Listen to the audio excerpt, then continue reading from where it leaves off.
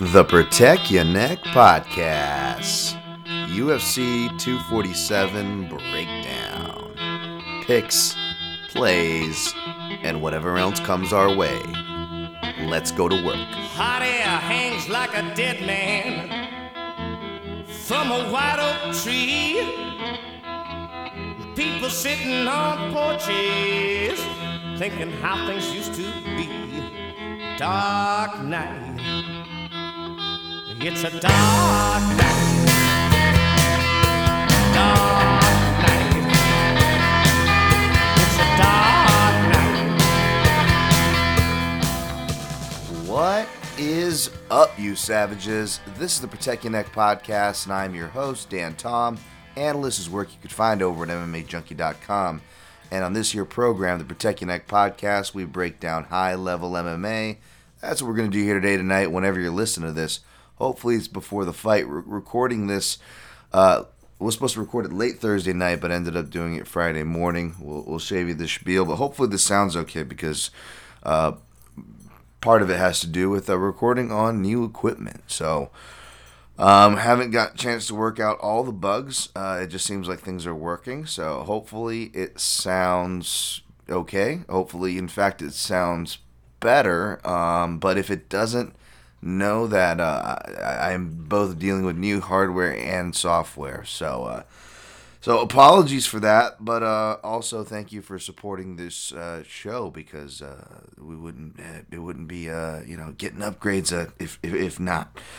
So, all right, we already did a recap, so it's pretty much just going to be a straightforward breakdown episode today where we break it down UFC 247 as per usual from top to bottom, recapping the picks and plays at the very end of the episode. You can always fast forward to that if you don't want to hear me. No harm, no foul. And we'll be getting going today. Just wanted to give shouts to a couple friends. First, my dude Joey over there on Instagram. He comes into the studio. He pops in over here in Vegas from time to time. Good dude. He answered one of the questions that I don't know if you guys submitted or I asked it. I'm pretty sure I asked it, but it was like based off one of your guys' questions. Like, oh yeah, we're talking about Nate Landwehr and like who gets knocked out in their debut, UFC debut, and still went on to have like meaningful careers. And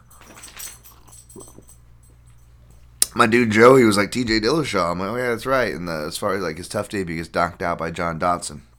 And then he hit me back later and said, Luke Rockhold, and I believe his first UFC fight was Vitor Belfort, off the top of my head, right? So, thank you for those. And if you hear little chewings and stuff and jinglings, it's the pup Brownie. Boy, she's crazy, man. That's another thing that's been tough. I haven't been getting crap for sleep. Not trying to complain, but yeah, it's been tough. So, that's another good thing about writing and recording late at night is she's usually sleeping, but my energy was just fucking kaput. So yeah, we're gonna be dealing with Brownie.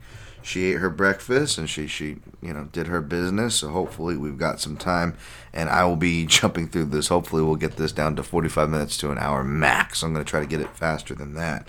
And I also want to just give last shout to my friends over again at mytopsportsbooks.com. That's sports books with an S at the end, mytopsportsbooks.com. Included an image in the show notes with a little Jones and Reyes layout, which is pretty cool to check out. And of course, there's a link there for a preview. If you want to get a different perspective, go further and check out what my friends over there have to offer. Nothing sinister, just sports betting and good people. So feel free to click the link.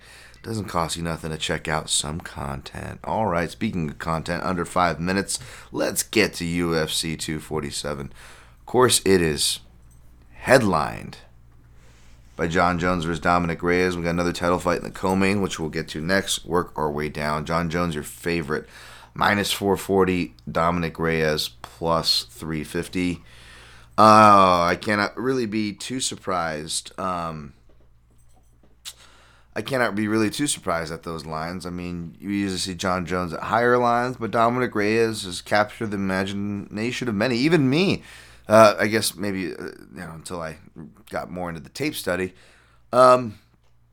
And yeah, I mean, he is still a live dog. I mean, that's kind of an easy thing to say about anybody. It is MMA after all, lest we not forget. But yeah, not as live as I initially thought.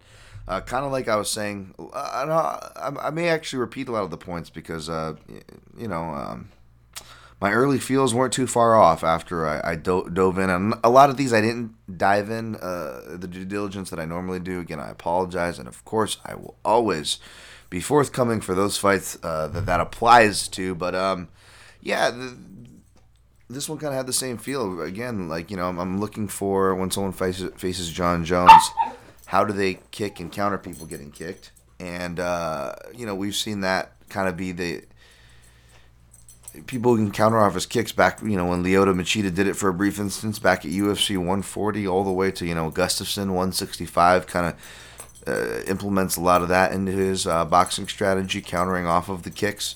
Of course, Cormier and his pressuring approach did really well, kicking and countering off of kicks. Of course, Thiago Santos kicking and countering off of kicks, even with a compromised knee, did pretty darn well. And that's what you got to do to beat Jones. Now, I know that Thiago Santos fight sparks a lot of controversy. A lot of people I respect on both sides of those scorecards. I could see an argument for Santos totally, and I don't disagree with those people at all. That being said, I was more of a 48-47 Jones, and I think live I was even 49-46, and not necessarily that I thought it was 49-46. Again, these judges, especially bad judging, has me in particularly condition. I know I'm not the only one, but I'm not going to blanket statement to kind of like question like our own scorecards and kind of judge things based on how the judges traditionally score, not necessarily how we, or what the proverbial we think is right. So in that case, I thought even more of that 49-46, especially in Vegas, you got to take it from the champ, which I don't agree with, but let's be honest, we still do see some of that in scorecards if we read between the lines. Sorry, folks, got the little tear running around. This is another reason why, as you can see, things taking a while. It's morning time, so it's like the itchy and scratchy show between them. Fight. So I got them separated, and the little one with me. But yeah, I mean, I could see scores either way. I think just whether the scorecards of the fight itself, I think in general is easier to get hung up on. And perhaps, that's why maybe the line isn't as big as traditional Jones fights. And it's tough, and that's what makes John Jones just so hard to figure out, because I do think it is him being stubborn,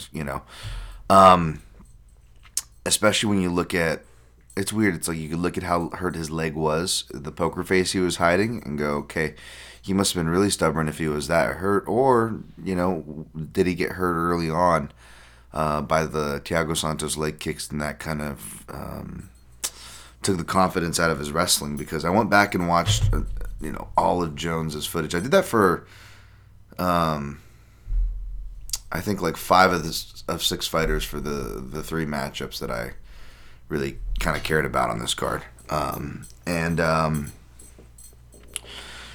yeah, and I was looking at his wrestling, and obviously when you're younger, it's going to be better. And you guys know my canary in the coal mine theory, as far as, people not wrestling as much when they get older. And John Jones seems to be following that trend. He's not super old. He's only 32, but he has been fighting since 2008. Now, it's, and most of that's been at a UFC level. I mean, he got all his fights in, I believe, within a year. All the fights he accrued pre-UFC, and some of those were like tournaments and whatnot. So it's like he racked up that experience fast. I mean, he practically grew up inside the octagon, which is crazy. And of course, he used his Greco base and wrestling much more early on, and doesn't use it as much now. But it's tough when he does use it now. Like he'll fail on shots, but some of them, like Alexander Gustafsson, obviously underrated takedown defense. But as far as like the Anthony Smith and Thiago Santos fights, like on a lot of those misses, I'm not sure how much he was really meaning to take him down. Like, would he have followed them to the ground if the initial entry worked and produced more results? I'm sure he would have. But they didn't look like the most meaningful or best shots. And you could argue that again because not trying to give Jones too much of the benefit of the doubt, but it is his style where he will plant seeds. And he knows that, especially, fighters like Anthony Smith or Thiago Santos, because and I think both were Brazilian Jiu-Jitsu black belts by the time they faced him. I know Anthony Smith was. But despite that, the biggest on-paper ground disparities were on the ground. So I think he knew that that threat was there, and all he had to do was kind of just flash it to kind of get his, to get the bang for his buck out of that, so to speak. And I'm sure it in turn helped his striking, which is kind of an overlapping theory for people that, again, if anybody was looking for reasons to tear down John Jones or, proverbial chinks in the armor, it'd be this guy, especially early on. But I don't know. I do wonder if we're making too much of it, because we could certainly point holes at his kickboxing process, but it's hard to argue with the overall results John gets. Can you stop chewing on this? You're chewing your bone. Chewing your bone. Where's your bone? Here, Brownie, come. Sorry, folks. Trying to get this out to you and not be any more late than I am, and this is part of how I have to do it. No. Okay. Anyways, so yeah, I could see those takedowns being kind of for those reasons, and another reason why I say that is because, excuse me. Another reason why I say that is because in those fights when he did score takedowns, when he does meaningfully change levels, some water here.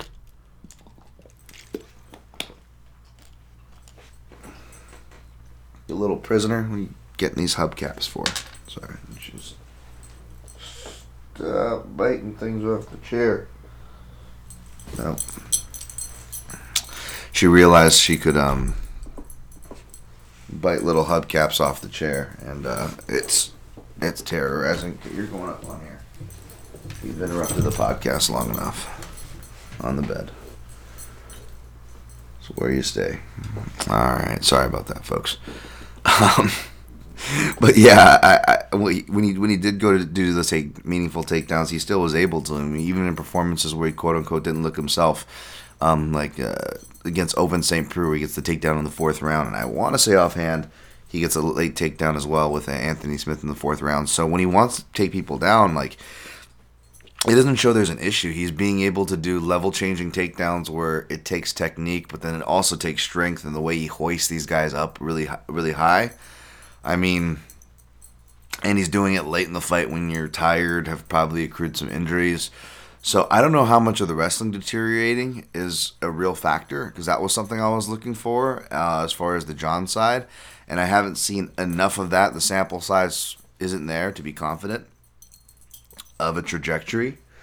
So I'm going to assume he still has those. That being said, I don't know if he even if his wrestling's intact.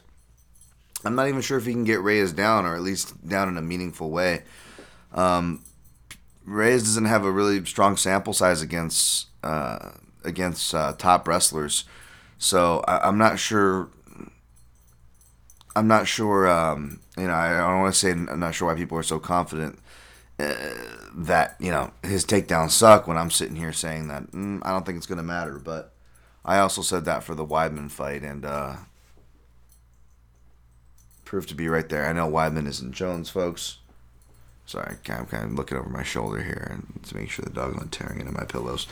I know Weidman isn't Jones, folks, but yeah, he just shows really good fundamentals, and when he does get taken down, he uses the fence well, can fight hands, tripods up, and there's not, like I said, there's not a lot of back takers once you get up to light heavyweight and heavyweight, so you can get away with tripoding much more, assuming the guy doesn't have a good front headlock game. Now John Jones does, so maybe he snatches a guillotine on the way up, a la Lyoto Machida, but yeah, and that could very well happen. But Reyes' grappling coach is Joe Stevenson, who's master of the guillotine. So I'm assuming he's pretty well trained in that department. 1 second, Brownie. Come. Chew this one. Chew. Come. Come here. And so I'm not sure how much that's gonna, play there. Now, if he does, or if Reyes is hurt or tired, then then there's a lot more playing in the later ground fighting. I'm not sure it's some back pocket thing like everybody thinks it is, because for one, like we just mentioned, John Jones is very frustrating. Like sometimes he won't. Just use things that are very obvious, right?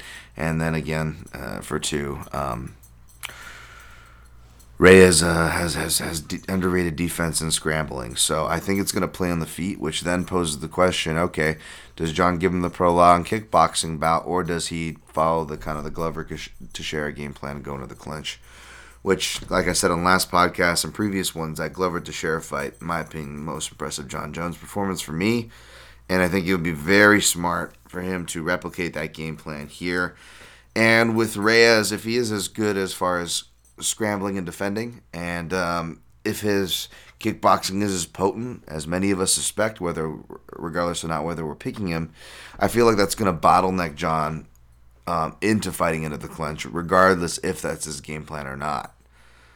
John's does sound pretty prepared for this one, sounds motivated, looks in great shape.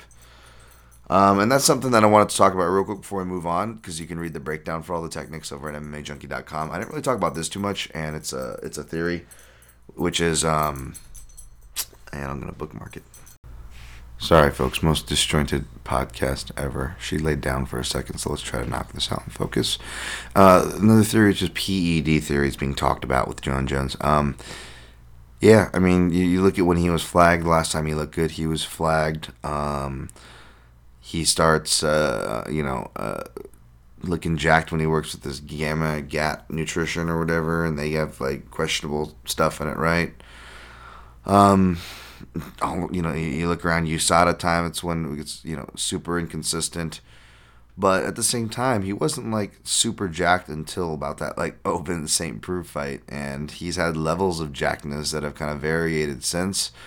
But there is a clear, and again, he openly, publicly works and whatever with that Get Nutrition, so you could surmise enough there, I guess, or at least a decent amount to connect some dots. But yeah, it is questionable. That being said, again, I'm one of these people where I don't like steroids, but at the same time, even though maybe your guys' perception of me or what somebody who's more of a traditionalist or comes from the martial arts side of things would think, but I didn't like them. I wouldn't use them. I was against them, but I also knew the reality of sports and combat sports. And before I ever competed, told myself that you better be willing to compete against a guy who's on steroids, and if you're not, then don't get in there, because now we're just going down a road of not being real. And reality is something you very much need in a very reality-based game like MMA. So for me, I understood it, that it is a part of the ecosystem. So I don't know. I don't have as crazy one way or the other opinions as most. And that's why, even though I'm against performance-enhancing drugs, I'm also against bodies like USADA, because people who do things in the guise of safety are the worst motherfuckers in the world.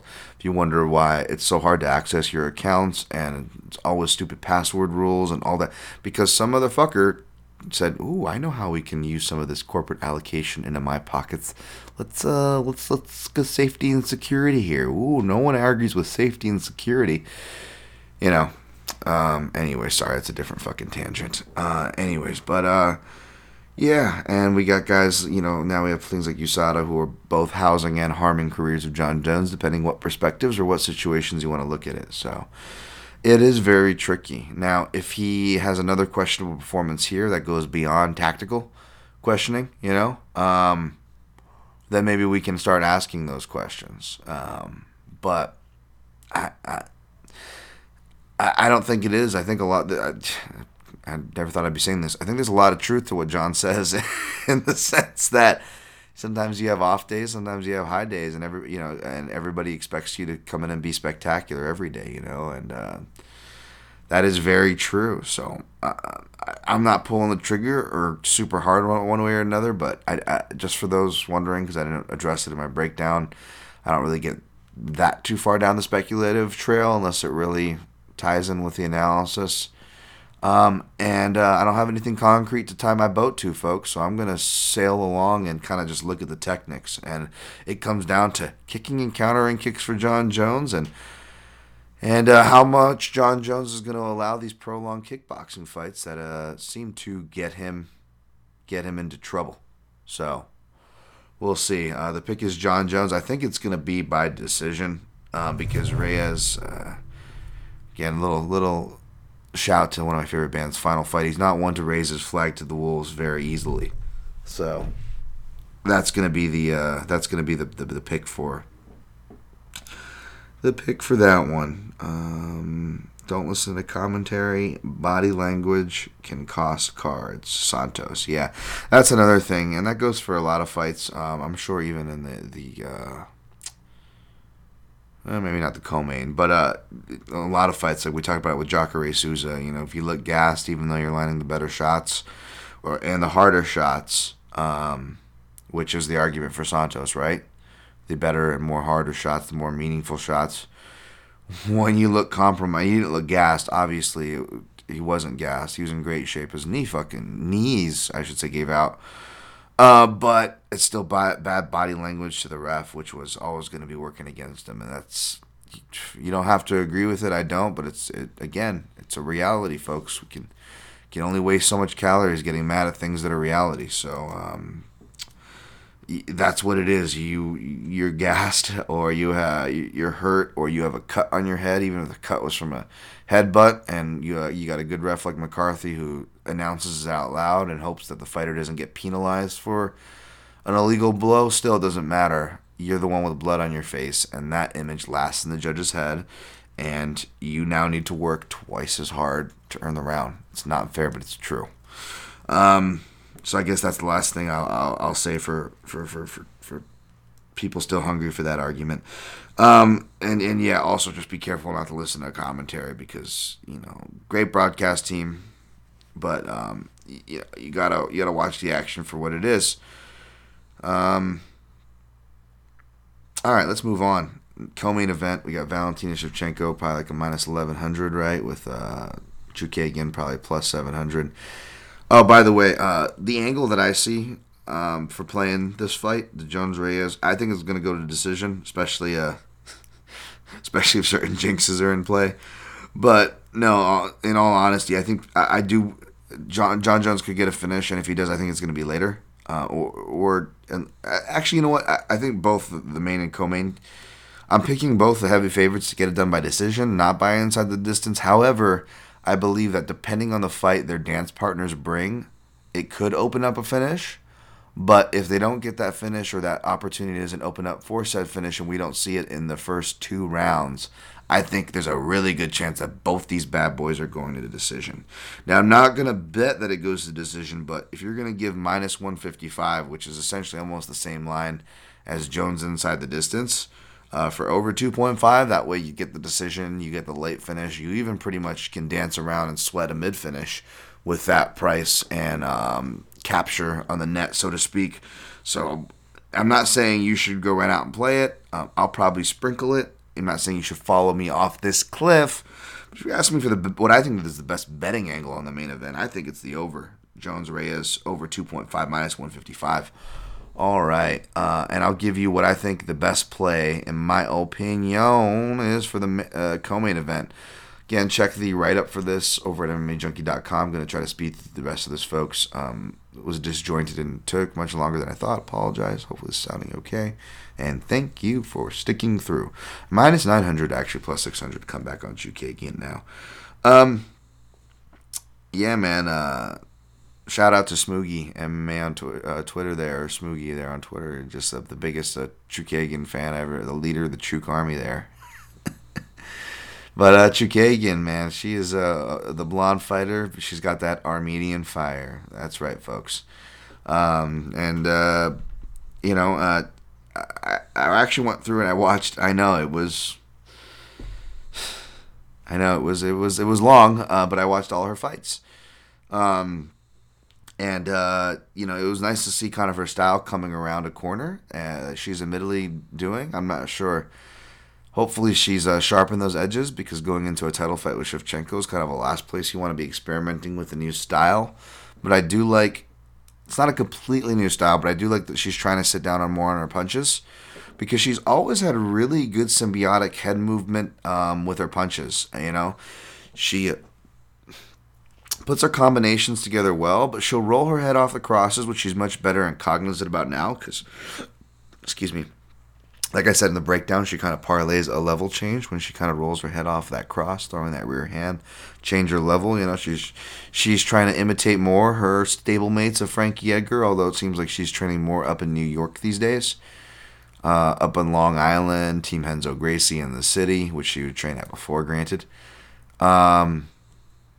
But yeah, and what I really like is just her left hand. She really checks out of exchanges and not checks out mentally, but checks out as far as like throwing checking strikes. Checking strikes are always good. They're not so much counters as they are again checking your opponent. You throw a 1-2, or even a 1-2-3. Your balance is going to be in a certain place, more toward a certain place than being on balance, depending on what punch you throw, A, which is going to leave you vulnerable to counters, B, or possibly allowing people to follow you back inside the pocket off of your exchanges, right? Now, when you throw checking shots like a check jab or a check hook attaching to your combinations, not only does it kind of give you that safety, but especially like punches like the check hook will often put you back on balance if you're coming off of a rear-handed power shot that might have took you off balance a bit, right?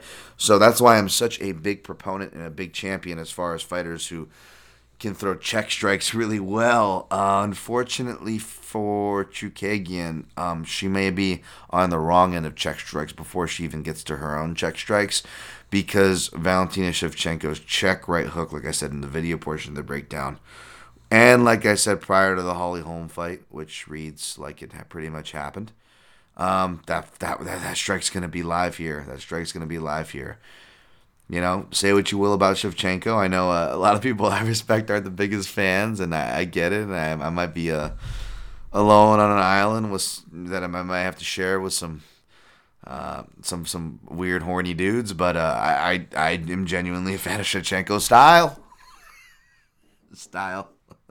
fighting style. I should say. I should actually clarify with that, right? Because well, let's just keep it. Let's keep it to the fight. Stay on target. Stay on target. Star Wars reference. But yeah, no, I like Shevchenko's style, and she's on point with them counters, Mang. And I think that's going to be live here, especially when Chukagian kicks. Like I said, she's always had really good symbiotic head movement, and it's translating well to her now sitting more in the pocket. But like a common thread is her head doesn't move as well on kicks, which it's very hard to do. Not everybody has great kicking defense while they kick, like her ex-stablemate Marlon Moraes kind of does, where he would stay on balance and can still keep a guard and retreat. She's very available. Her head's very on a straight line when she kicks, and she's available to be countered. We saw Calderwood able to catch a lot of kicks and counter her down that way. I think we're going to see that Shevchenko do that as well, except I don't think Shevchenko can chew her up on the ground as easily. Chukagian is a long-time Henzo Gracie Brazilian Jiu-Jitsu brown belt. Active off of her back, too willing to fight there when she got to the higher levels, but I think she realized that now. And if you look at her last couple fights, she has a much better urgency to get up, and even when the cage isn't there, she did one of my favorite. I don't see it done. She did the Nick Diaz move, where she back rolls to turtle and tripods up to her feet. And the great part about that is it parlays well with the high guard attack, which she has and goes to. And if the high guard misses and or something slips through the crack and the opponent goes to pass, when you go turtle, if you can fight from turtle and stand from turtle, then you should never get your guard passed, because you will always have that option. See Eduardo Tellez, who also actually fought MMA, or C in MMA, Nick Diaz.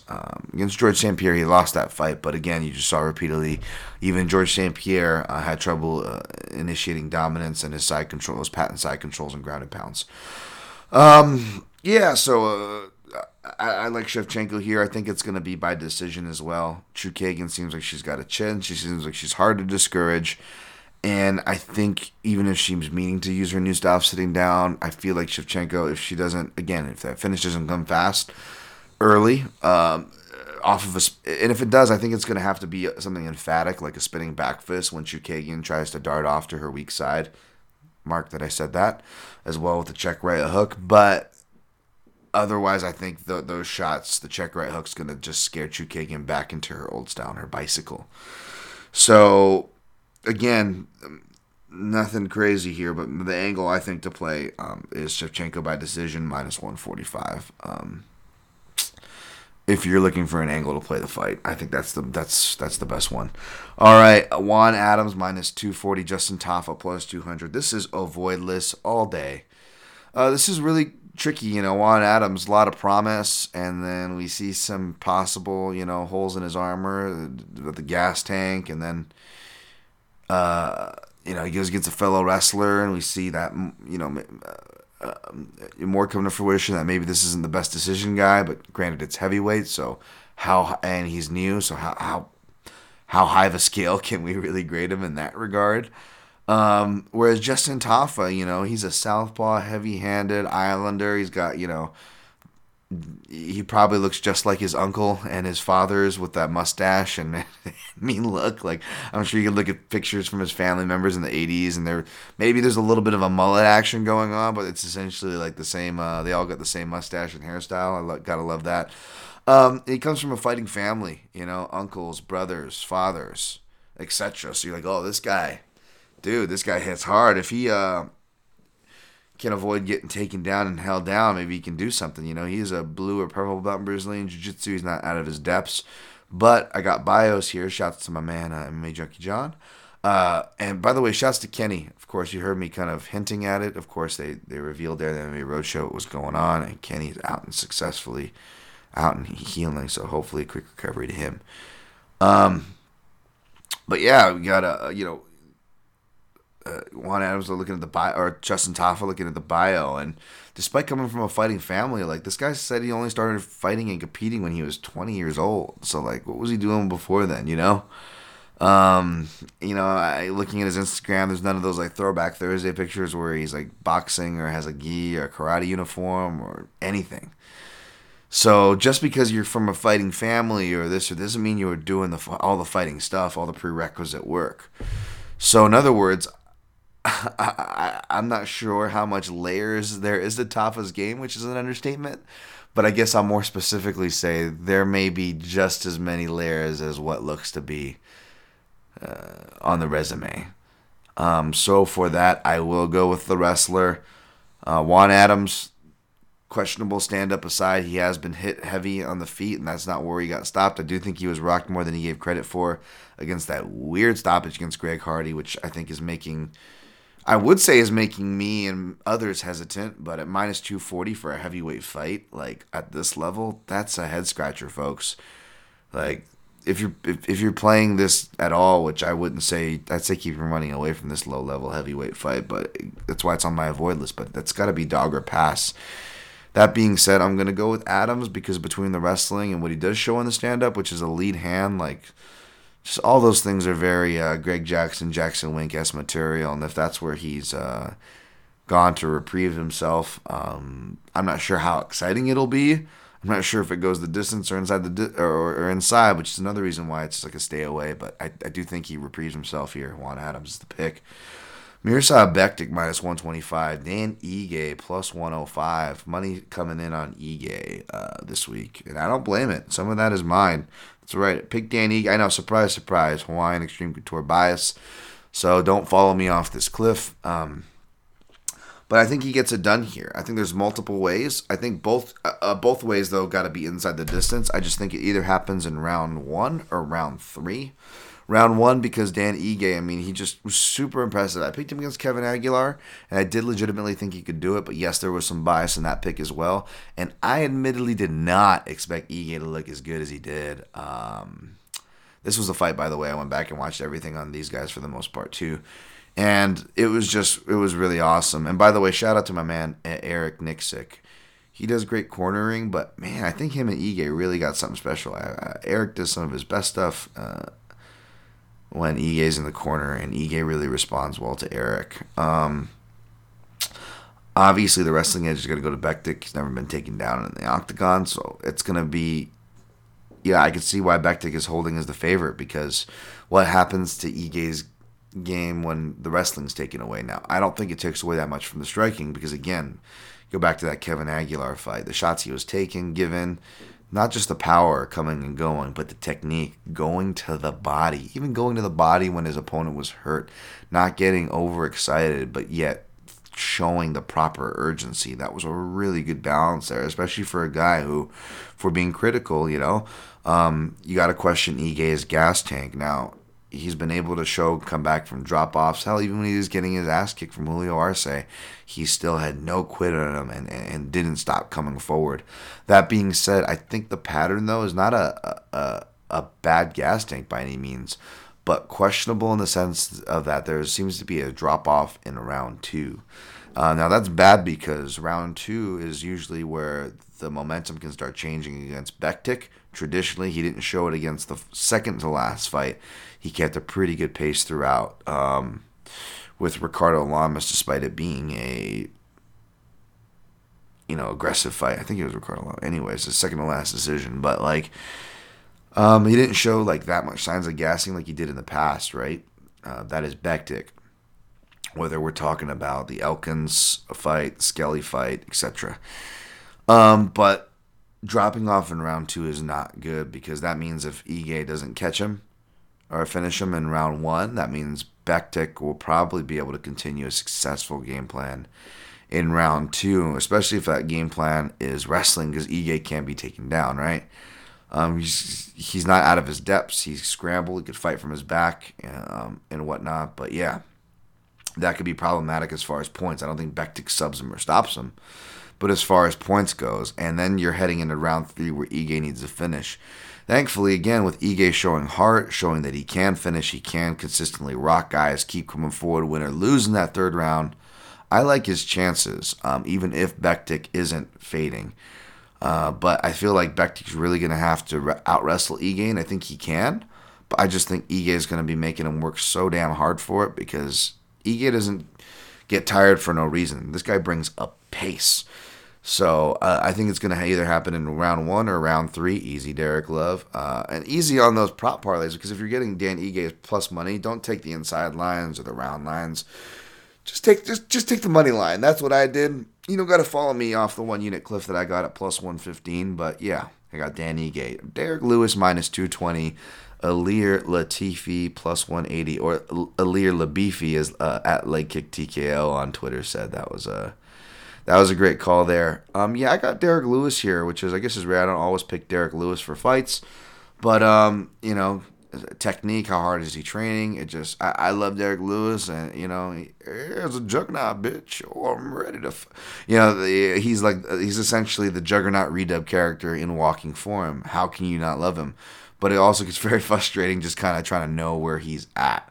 Alir Latifi says he's done with the weight cuts, going back to heavyweight. Again, I'm taking Derek Lewis here, and there is a size difference. I'm not denying that. But let me say this, folks. I don't think... I said this to begin with, and even after seeing the standoff, I'll stand by this. Yes, there's a size difference. Yes, I don't think it's a good move for Alir Latifi to move up to heavyweight. I don't think it's the best move. And I don't think it's a good move to face Derek Lewis, which is why I'm picking Derek Lewis. All these check marks I agree with y'all on. Don't get it twisted. I just think that the size difference, people were just hanging on to this, and I don't know if it's as big as people make it out to be, especially as they were expecting. Because again, there was a size difference when they stood off, but it was more, we've seen bigger ones in multiple weight classes that have garnered less of a reaction. And it's just weird because Latifi used to fight at heavyweight. He fought Blagoy Ivanov with a ring broke. B, heavyweight champion, pound for pound great Daniel Cormier, granted isn't the biggest heavyweight in the world, but we saw how successful those body types are, I guess. Another point there. But more importantly, Daniel Cormier said that's one of the most strongest men he's ever felt in wrestling, training, anything, is Ilir Latifi.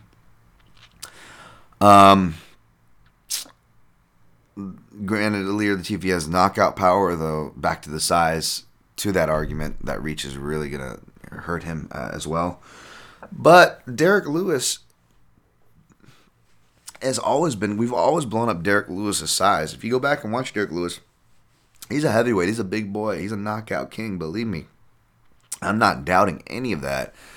But to pretend he's like some huge heavyweight, like if there was a black beast in the card and I didn't know, I would be like, oh, it's the guy, it's the Kraken, Juan Adams, because 6'4" and 6'5" is where you really start to differentiate yourself as a heavyweight. Juan Adams, 6'5", barely makes the limit. Derek Lewis has the cut to make the limit too, but it's more out of diet. I mean, you look at him early on, he was weighing like 230. He was like within striking distance of 205, hitting fucking ninja arm bars on Raheem Cleveland. You know what I'm saying? Like, and he had back issues, and which attributed to some self-admitted not the best diet or strength and conditioning or training ethics, right? And now he has to cut to that weight. But at the end of the day, the dude's 6'3". I mean, he's got a good reach on him. I think it's like 78 inches or something, like off the top of my head. Oh yeah, got the reach advantage. Yeah, baby. But yeah, like he's not like the biggest heavyweight. I don't know. I'm picking Derek Lewis to win here. I think Latifi, he's got an energy management and gas problem, and that, in my opinion, doesn't allow him to use his wrestling, which really wouldn't do him any favors here. He's going to try to wrestle Lewis. He's going to get knocked out faster. Either way, I think just trying to strike with Lewis and wrestle with Lewis is going to gas him out, and Derek Lewis is probably going to get a third-round TKO. That is my prediction.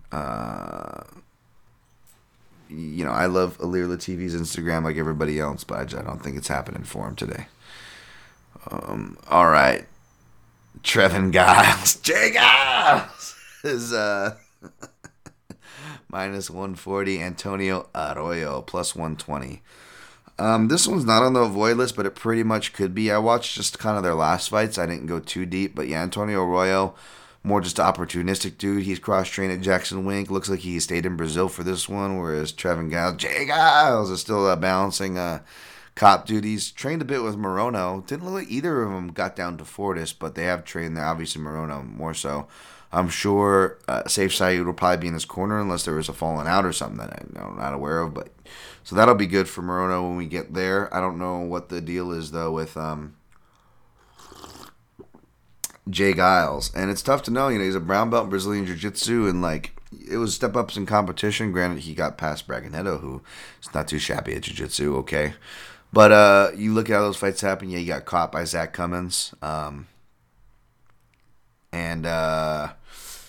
then got submitted there. And, of course, Mearshart, GM3, baby, Coop Troop.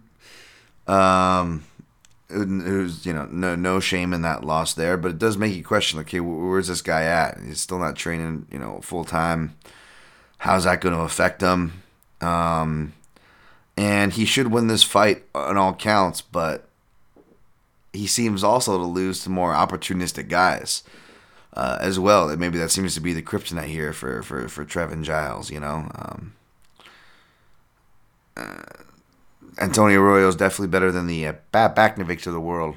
I think it's a James Baknovic, but throwback to older podcasts here. Oh, there, Bab Baknovics kid here. Oh, there, Bab Baknovic. But yeah, I'm not sure. I'm picking Giles here. I'm just worried this is one of those fights that's in hindsight we're gonna be like, oh yeah, Antonio, this is a massive step down for Trevin Giles. For minus 140 for a massive step down. I think he's going to be okay. I hope his kick defense isn't as lackadaisical. He's not doing that one-handed kick defense like he was doing against Gerald Mearshart. Because Antonio Arroyo, it looks like his strength is the kicks there on the feet. And again, he can't be caught sleeping. Antonio Arroyo, I mean, he was going against Muniz, who was a submission fucking machine. This is why I picked Muniz last fight out. But we saw Arroyo. You know, he's more game there than he probably leads on. So we'll see. All right, next fight, Andrea KJB Lee minus 320. Lauren Murphy plus 260. I don't know why I got to use that voice for Lauren Murphy. She's such a sweetheart, and I like her a lot. But I don't know why I'm using that like that 70s like whodunit drama voice, like someone's killing Octagon girls and Lorenzo's gonna find out who. Hey Chrissy, what are you doing tonight? Lauren Murphy. Lucky Lord. All right, Dan, easy. I got Andrea Lee here. I don't know about minus 320, but I do think the volume and athleticism is going to stand out. And, you know, you could have said that, well, not so much about the volume or the experience or the skills, because Mara Romero Borella didn't have those, but Mara Romero Borella was an athlete, and Mara Romero Borella gassed out. So, you know, could that happen here? We've seen Andrea Lee not gas, but she's such an athlete. She's so explosive. I try to use explosive for people that aren't African American or black, for lack of a better descriptor, because I feel like it's like subtle racism there. And hey, it's actually, you know, appropriate for some people too. And I think, you know, for this division, she's very explosive, and you kind of see that energy management, her battling with that at times. Man, she looked like she was really battling with something with that. I don't know if it was the heat with that Joanne Calderwood fight or the teeps and leg kicks she was taking to the face, but I think she will definitely be the leg kicker here. Luckily for her, Lauren Murphy, although she does throw leg kicks, and I'm sure she's going to be throwing more, her Muay Thai seems to have stepped up since she's with Bob Crew and company over there with Derek Lewis's fight team. But I definitely think this will be a nice fight for Andrea Lee to be the leg kicker, because Joanne Calderwood, I was looking back at her stats, and Jesus Christ, does she quietly accrue leg kicks on girls. So I guess that's not much of a surprise or a shame. But yeah, I think she'll be the leg kicker here. I think her pace will hold true and hold out. But I was listening to KGB Lee in an interview with the whatchamacallit, the unfiltered, and she was, I guess, saying like something about her in-laws, like making a comment how like doesn't want her daughter watching her fight because it could be a bad influence. I'm like, oh, that's really shitty. And then I'm like, because, you know, it's a positive thing. She's a single mom doing her thing. Like there's a lot of positive, you know, strong woman. I'm like, there's a lot of positive things there. And then I'm like, wait, in-laws? Donnie Aaron's in-laws? The guy with the Iron Eagles? Fucking swastikas tattooed all over him. Donnie Aaron. That's the bad influence. The girl wearing the cowboy hat kickboxing's the bad influence. Not the Sing Heil guy? Oh my god. Okay. Sorry. And then I'm sorry, I'm not trying to make light of that situation, but if that correct me if I'm wrong, because I'm gonna sound like an asshole here if that's not who Donnie Aaron was, because then I'm also looking at KGB Lee's bio, and she's like, you know, brown belt in judo, brown belt in jiu-jitsu, black belt in Kyokushin karate. Dan, you can't pronounce that. Wow, you of all people. And it goes, and I forget what it says, like the traditional Muay Thai ranking. I don't have it offhand or know it. Apologies. Under Master Donnie Aaron. Is it Master Donnie Aaron or is it Grand Knight or whatever they call it? Grand Dragon. I don't. How do they? Oh, Jesus Christ. All right, I'm sorry. I shouldn't joke about that. That is. Oh Jesus. That just. Wow. Anyways, hopefully her in-law. I guess what I'm trying to say is hopefully the in-laws go a little bit easier on Andrea KGB Lee. She's just trying to do her damn thing. All right, Alex Morono minus 345. Your heavy favorite over short notice. I'm not sure how short notice replacement. Kylan Williams. It looks like a shrunken down version of that one guy. What is his name? James Knight or some William Knight. That big, like muscled up dude. He recently got a win outside the UFC, but he was a Contender Series guy.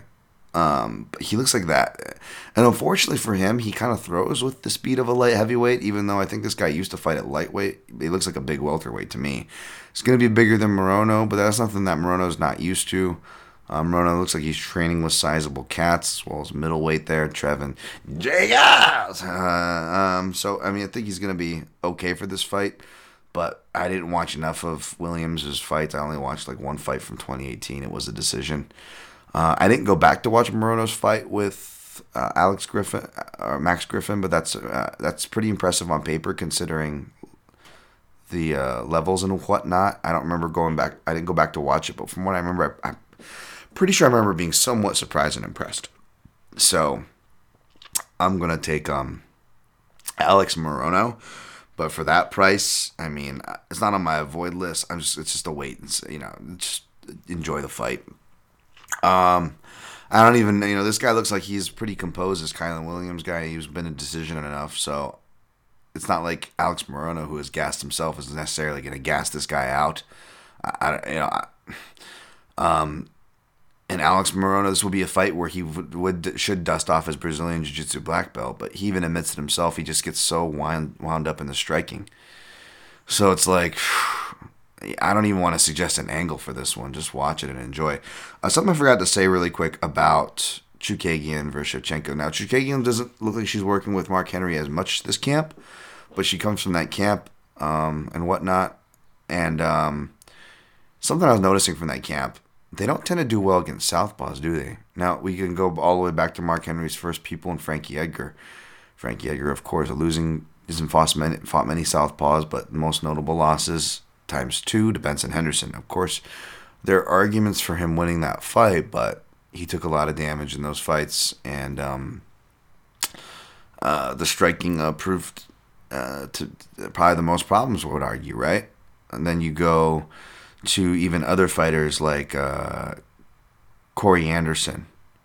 He hasn't fought many southpaws, but Ovince St. Preux, not only was he knocked out by the southpaw head kick, he got rocked from the southpaw stance multiple times in that fight before, and once by the head kick as well before getting knocked out by it, right? Eddie Alvarez.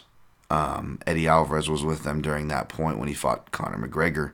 Eddie Alvarez traditionally did pretty well against southpaws for the most part in his career, but the only southpaw he really fought was aside switch stance Pettis, who he wrestled, so that doesn't really count, was Conor McGregor, right? And also Dustin Poirier, and we saw him just be getting lit up. Now, Eddie always got tagged early in his fights, hitting high-level guys like that late into his career. Could have had something to do with it, certainly, but again, you start drawing these kind of you start looking at these connections, right? And I think I had some more too. Zabit hasn't really fought southpaws or lost, but yeah, he hasn't really fought southpaws, I don't believe. But yeah, you got to start wondering, and you think about how many southpaws training that camp at a high level. Alvarez is orthodox. Even past guys like Felder, Barbosa, those were kickboxers, but those were orthodox guys. Marlon Moraes, who's no longer there, those were orthodox. Even Marlon Moraes, he didn't face many southpaws, but the one he did face was John Dotson, and that was a split decision because that fight was a lot closer than it probably should have been. Right? So again, you just look at those threats. I'm not sure, and I love Mark Henry. I love the camp, but I'm not sure they do well against southpaws because I am hard-pressed to think of any iteration, any loose to strong connection of the camp where they did well against a southpaw, meaningful level southpaw. So that's something I wanted to pitch out there. I didn't talk about it in my breakdown, but I wanted to share that with y'all. Miles Johns back down track, -135. Mario Bautista, +115. This probably should be on the avoid list, to be honest, folks, but it's not for me because I'm playing this fight, and more specifically, it's not because not only am I playing this fight, I initially was looking to play one side, and when I went to do the study, not only did I get swayed off it, I got swayed into the other side, and that was for the underdog, Mario Bautista. I initially was looking to bet Miles Johns because I agreed with the initial price of him being a favorite. The more I looked into it, I remember not being super impressed. I'm like, was I just being hypercritical, like I admit that I could have been doing in the review? about a bantamweight gassing. You know, it was the Contender Series. The guy was Santiago was putting up a tough fight. It was a tough East Coast dude, right? But no, you go in a fight. Again, I'm pretty sure he had full camp for the last fight against Cole Smith. And again, he had more gas than Cole Smith, thankfully, and was able to tag him because Cole Smith had just pretty much nothing for the stand up. But aside from that, like, he looked like he was breaking. He was talking to the ref. Like, he might as well have been gassing. You know, Dan Tom, not so much hates, but more salivates if we're talking about from a degenerate perspective. I hate picking on my man Worley Alves, but back to Worley Alves. Like, when people are checking clocks, when they're trying to convince refs of things, like that shows weakness. You know, that's mental weakness right there. And I don't mean to be crude or cruel with that. All respect to Johns. I just feel like, and he comes from a great camp, Fortis MMA. Although it's, and you know, again, there's plenty of beasts that you guys don't know about in training rooms. So I'm not going to be a hypocrite and discount some no names or no faces, so to speak. But I don't recognize the guys he's training with because, again, great people at Fortis, but not so much in his weight class. So who's he training with? And I say that because he comes off to me as a bully because he's so athletic. He comes from a family of athletes, Johns does. And I feel like those guys, when things come easy, so when they don't, we get to see a little more character there that maybe doesn't have to get tested as much, especially in places like the gym where they're head and shoulders above their peers. And now you mix that against a really tough guy like Mario Bautista. But more important than the Mexican toughness, man. Tell you, man, those Mexicans, you know, race wars. Mexicans, Koreans, and Hawaiians, just mix them all together. They'll give us great fights, man. I swear. Aguilar and Ige, Dong Young Kim / Dong Young Ma versus Pollo Reyes. Like, you get these savage Barrio Batista versus Junsu Kim. Like, I mean, you get these savages together, dude. They're just, I love it. I fucking love it. And but not only that, he has that MMA lab style get up game. You know, John Crouch instills. You know, he's a jiu-jitsu guy, not a wrestler, but he instills his guys with great get ups. And he's got that Brian Barberina get up trigger. He immediately fights hands and gets to his feet. It makes it hard for back takes, which is especially impressive considering he's doing it in a division that's more potent with back takes being bantamweight. And I love that style. It's very tough to deal with. I mean, even when I was talking with Colby Covington off record, like, that was one of the things I feel like I can share that's not taboo or anything, but he at this point was, this was before he fought Damian, but was like, Brian Barberina is the toughest guy I fought. He just kept getting up. He's such a savage, such an underrated get-up game. That guy's a savage, and for Colby to give those cred meant something. And I see that exact same game with Mario Bautista, but you couple in a better, more potent striking game than the Barbarinas or the Barbarinas of the world. That Mexican toughness. Again, not trying to overly bring race into it, folks. There's a chagrin that I have when I say these things, of course, and it's all positive, of course. Not saying anything in a negative, but that savagery and yeah, I mean, for the underdog price, I could see why money came in on Bautista, but the fact that he's still at an underdog odds for a fight that I see being close, yeah, I'll take him. I could see him catching him early in the stand up. But I just see him essentially taking over the fight and banking rounds 2 and 3, maybe even getting a finish, depending. Miles Johnson's really going to have to work for this win, though. I was looking to bet him and got swayed completely the other way after watching this footage. Bautista hasn't been fighting for that long, and Johnson's been fighting for longer, but he strikes and moves well beyond his years. There's that, too. So, yeah, I took a half-unit shot on Mario Bautista at plus 110. He's plus 115 now, so that price actually got better.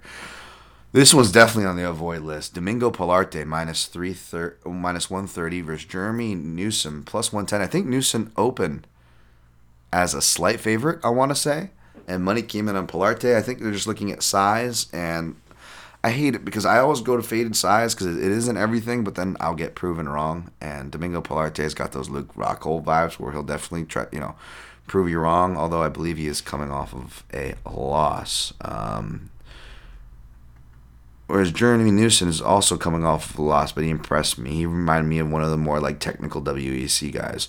Oh yeah, Felipe de Colares, who Colares came out and like fought a completely different fight, like a completely different fighter. So, how much of it was that, and how much of it was Pilarte layoff, from the Contender Series, UFC debut, etc. Jeremy Newson, I mean, he had Ricardo Ramos on short notice. So he was able to get out of those submissions. I think he's able to get out of Pilarte's. I think it's going to be close, but I think Newsom's going to be able to outpoint him. So I'm going to take Jeremy Newsom. If you're a degenerate, you can sprinkle for fun, but that's honestly, that fight's on my avoid list for whatever that's worth. It's a wait and see. I like both these guys for different reasons. I don't know why I said that, but yeah, I mean, obviously, each guy has a different style, but I like both these guys. So we'll see. All right. Andre Ewell minus 130 versus Jonathan Pedro Martinez. Come back on him plus 110. This was a fight, again, like I said last week, looking how the Southpaw versus Southpaw matches up.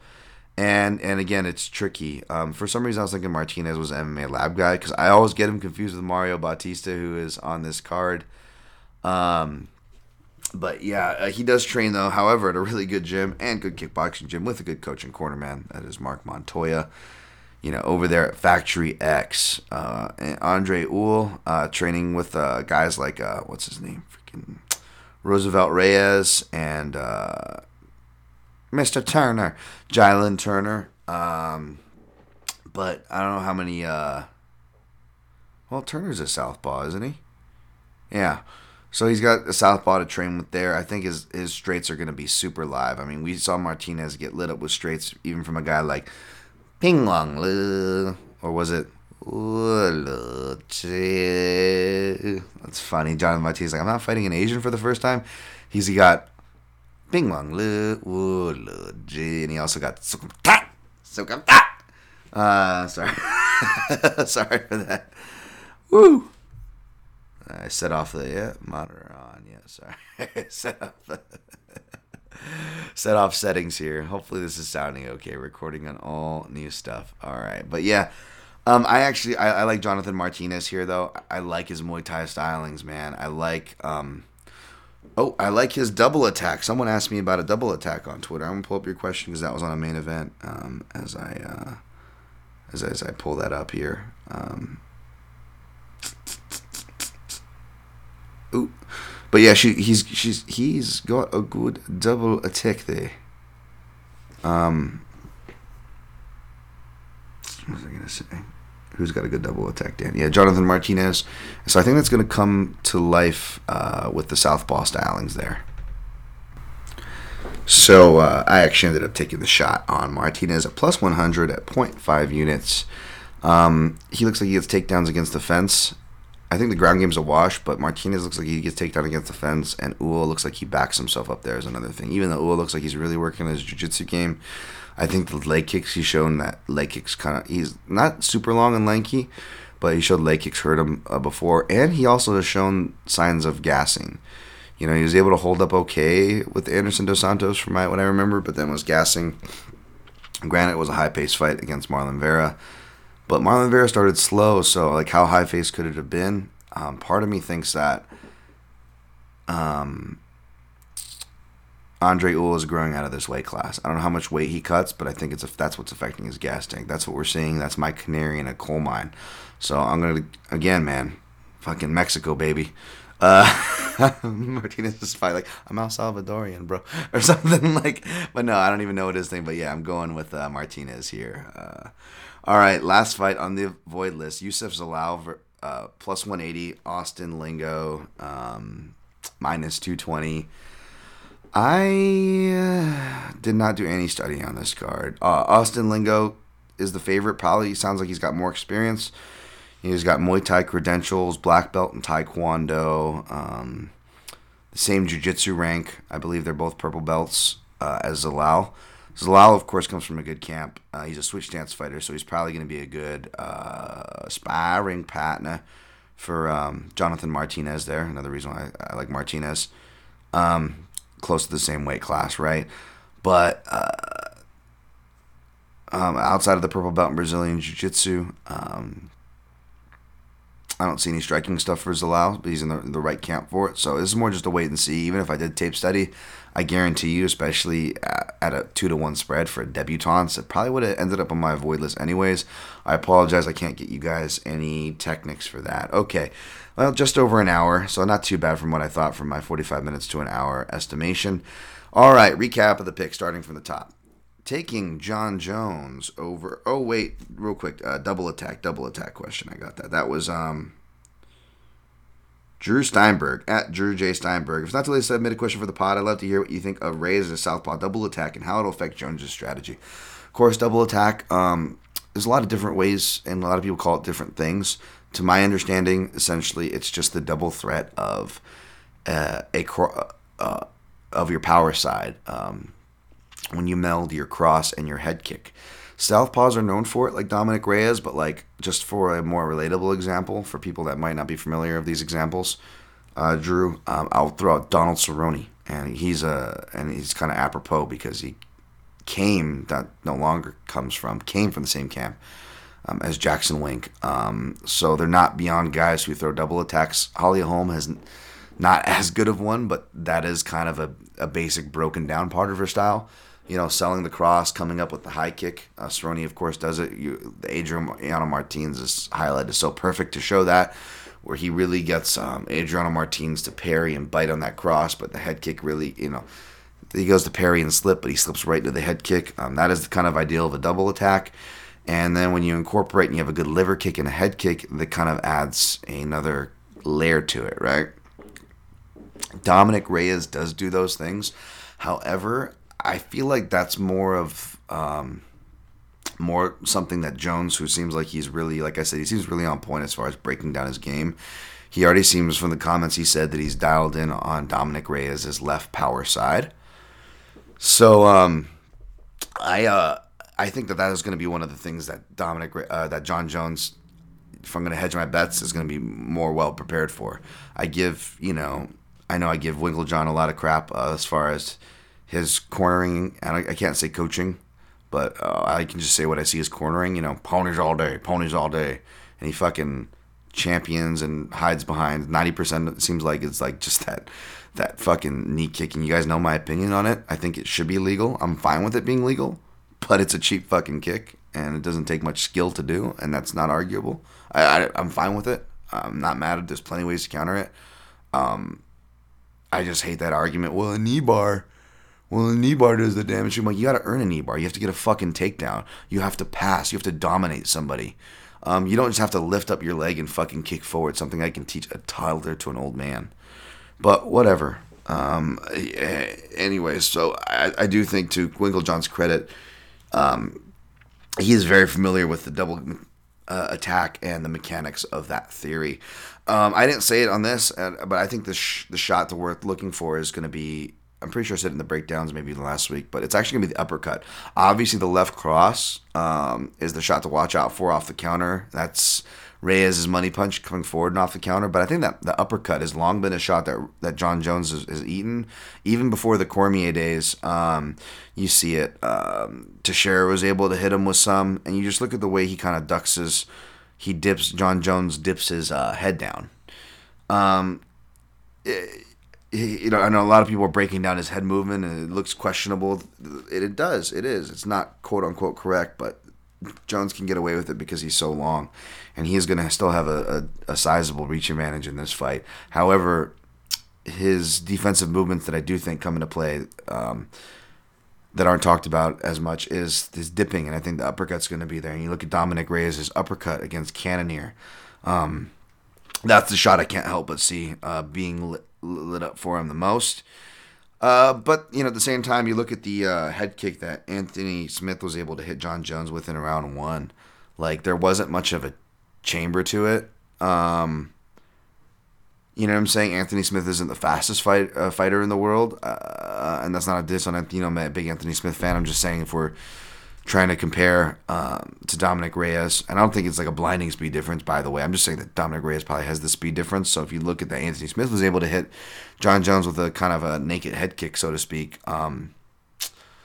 then perhaps the double attack could have play in that theory, Drew. And another interesting note is that John Jones was in a southpaw stance, mirrored the southpaw stance that Anthony Smith switched to, I believe, when that kick happens. And that's another thing. It's like John Jones, I think the body kick will have more play than the head kick, but maybe not because it's weird. Like fighters that are traditionally switch stance fighters that are southpaws, like Machida, they like to keep the opposite stance advantage because they're so used to it. So you'll see that even if a fighter is southpaw or switches to southpaw, Machida will go orthodox. John Jones is the opposite. As an orthodox fighter who moved to switch stance, John Jones likes to switch his stance to match. He loves matching the opponents, even in the southpaw versus southpaw. Now that could be very dangerous considering the southpaw blind spot, as I call it, or the southpaw killer. Shouts to my dude Connor Rebush over there, Bloody Elbow. The left cross or the left hook are just extra devastating as even we, if we go back and listen to that hook KO breakdown episode, has been broken down in this program before. It could really open him up for that. However, it does close off the body kick, so it does limit those, which is good for Jones. But the crazy thing is, like, when I was looking, when did Jones start going to southpaw, right? Or when did he start switching to southpaw? And I also obviously wanted to see how he did against southpaws. And it's actually his first time he gets a southpaw. Lyoto Machida. I think maybe even his first title defense. Like, that is the first time John Jones switches stance. How crazy is this guy? Back to, like, shit doesn't make sense. Like, oh, yeah, this is a good time. Just try southpaw. The guy with a devastating left hand, a counter striker, a better striker, more experienced fighter. I'm inexperienced. First title defense. First southpaw. First legitimate southpaw. Yeah, let's fuck around switching stances now. And the son of a bitch did it. You know, and before that, when he takes his striking evolution to the next level before the stance switching, who does he do that against? Title fight against Shogun Rua on short notice. Like, what the fuck, man? Like, it's so hard to pretend you got a beat on this guy because you really don't. For better, for worse, early, late, all iterations of Jones' career, really tough. Sorry for the long answer on the double attack, but that was the answer to that. Real quick, Lauren Murphy, how did she not get a bonus for her last fight? That really was a bummer. And I covered everything else. Okay, sorry about that, folks. Recapping plays now. Thanks for the questions. By the way, hit me up with questions anytime at the PYM podcast, at Dan Tom MMA. I will answer them. I just wanted to keep it to the breakdowns for this episode, but I accept questions for every episode. And when I do those posts, make sure you chime in. Get that interaction, man. It's awesome. It's helpful. All right, recapping, I promise. Taking John Jones over Dominic Reyes. Taking Valentina Shevchenko over Caitlin Chukagian. Taking Juan Adams over Justin Tafa. Taking Dan Ige over Mirsad Bektik. Taking Derek Lewis, over Lily Latifi. Taking Trevin Jay Giles over Antonio Arroyo, taking Andrea KGB Lee over Lauren Murphy, taking Alex Morono over Kylan Williams, taking Mario Batista over Miles Johns, taking Journey Newsom over Domingo Pilarte, taking Jonathan Martinez over Andre Uhl, taking Austin Lingo, I guess, over Yusuf Zalal. No parlays. This is a madman, man. I'm not giving y'all any parlay. This is a tough card to parlay. You're doing degen shit if you are. And nothing against that, because I'm going to do some degen shit myself. I'm not hating, folks. I'm just saying. No parlays for me. Straight plays, though. Just 3 underdog plays. Taking Ige. Got him at plus 115 for 1 unit. You don't have to follow me off that cliff. There's bias attached to that one. You don't have to follow me off any cliff, but the other cliffs I jumped off of was Martinez at plus 100 for half a unit. Bautista plus 110 for half a unit. Props. I'm probably going to play these, but these are just essentially angles for the main and co-main event, which is Jones Reyes over 2.5 minus 155. Playable chalk. Also playable chalk. Shevchenko by decision minus 145. On my avoid list, Lingo versus Zalal. Pilarte versus Newson. Tafa versus Adams. All right, folks.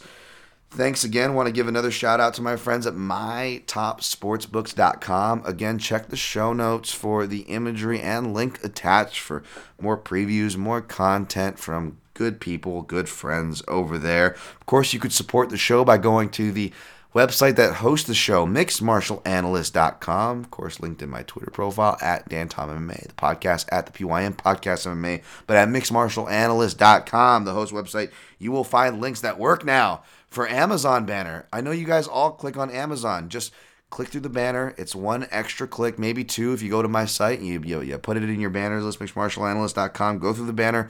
Do all your shopping. It costs you nothing. And it kicks back to the program to help me pay off, some equipment I may or may not have just financed and we're recording on, as well as on it. If you like on it as well, you just again one or two extra clicks there, doesn't cost you anything. Go to my site, click through the banner, you're there.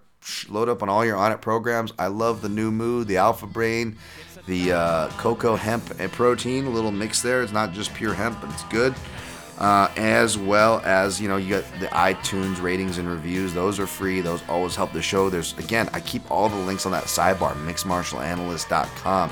The iTunes one is right under the PayPal donation link. I feel even bad bringing that up because I hate promoting for myself or asking for things, but that's just a direct way if you want to directly donate to the program. Thank you again for those who have the John Hooper Reigns of the world, the Cates, the Ryan Connerys of the world, all the other names I'm probably forgetting or messing up. I apologize. They're all floating in my head. Thank you all. Good luck on your picks and plays this weekend, folks. Thanks for listening. Apologies for the later episode, and always protect your necks.